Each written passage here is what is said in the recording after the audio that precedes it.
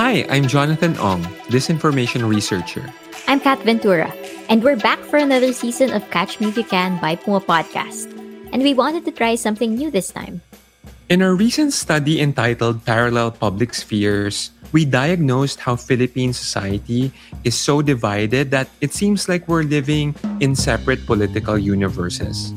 We advocated to create new spaces to rebuild our public sphere where people can have real conversations, maybe have disagreements, but at the end of the day, still treat each other as fellow citizens rather than enemies. So we'll experiment with a few episodes where we have a conversation with someone across the political aisle, go over controversial social issues, and discuss solutions we can all work with.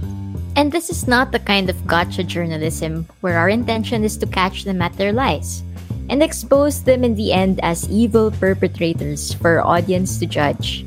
And though we will trim the conversation a bit to keep the episode tight and flowing, we are not going to splice things out of context.